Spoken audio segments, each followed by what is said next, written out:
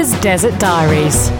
Hello, Arizona calling, and I'll be short and sweet with you this week as I've been off the scale busy with work and getting ready for the holidays. Yep, it's Thanksgiving next week, and that sweet potato marshmallow pie is not going to make itself. Haven't done it yet. I did get a chance in the madness of my working week to go for a really long trek out into the desert with a couple of friends.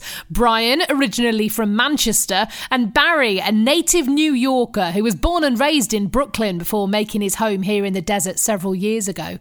And of course, I took the dog, who pulled me along for about 2.5 hours as we walked around an area called Brown's Ranch. It is just a beautiful walk through the desert on a huge preserve called the McDowell Sonoran Preserve.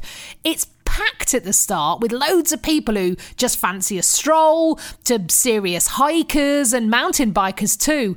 And then the further you head out into the twisty network of trails, the fewer people are around until you're all alone in the desert, and it is just glorious. I still can't quite get used to people talking about how great it is now the weather has improved as we head into November. I'm used to this time of year being dark and damp and freezing, but I must say, trolling around in shorts in balmy sunshine at the weekend was just fabulous, and I really do not take this for granted. It's still around 30 degrees for the next few days, and I am loving every minute. We walked about 5 miles until I had to head home for more work, broken up only by the distraction of notifications from Nextdoor. Now, I've talked about Nextdoor before. It's the uber local social network that you can sign up to, where your neighbours talk about everything and anything, really. Highlights this week was a woman who was asking if any neighbours had any experience with the undead. I promise you I am not making this up. She said she had felt 2 distinct spirits in her house and she wanted someone to go and talk with them. I tell you, if I had had even 10 minutes free time this week, I would have been round there doing my very best Derek Acora impersonation. How long have you felt these spirits? Asked another neighbour. About 3 years, she replied, but it's only recently they've started to get angry. I've got so many questions. My local Nextdoor is also the place for questions like, what's this strange worm thing I just found in my garden? A query accompanied by a photo of an absolutely hideous, enormous-looking green thing, which turned out to be a tomato hornworm. Now, do Google it if you're not eating your lunch. And perhaps my favourite post of the week was, found a pig.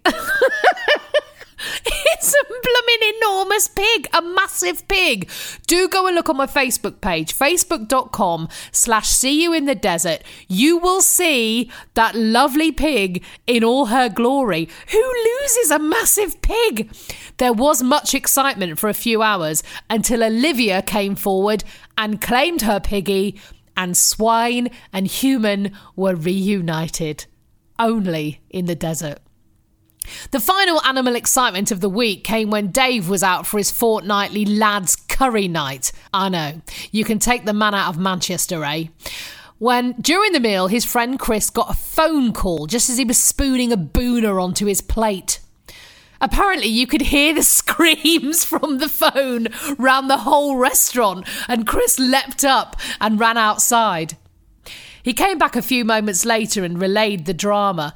His wife and 2 young daughters had been watching TV in the sitting room when bedtime arrived, and as one of them went to head upstairs, they noticed something behind the sofa.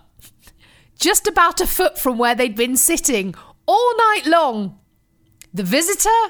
A black and yellow banded metre-long king snake, clearly also a fan of Bake Off, quite happily chilling out.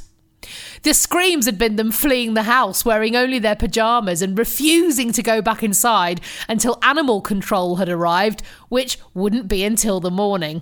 Neighbours out? They were in a hotel for the night.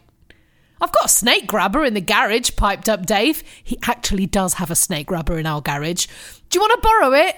Chris declined, much to Dave's disappointment, as he said he quite fancied a late-night snake capture, which I probably didn't recommend after the 2 pints he'd had. It's not quite the same as finding a spider in your bath, is it? I'll see you in the desert.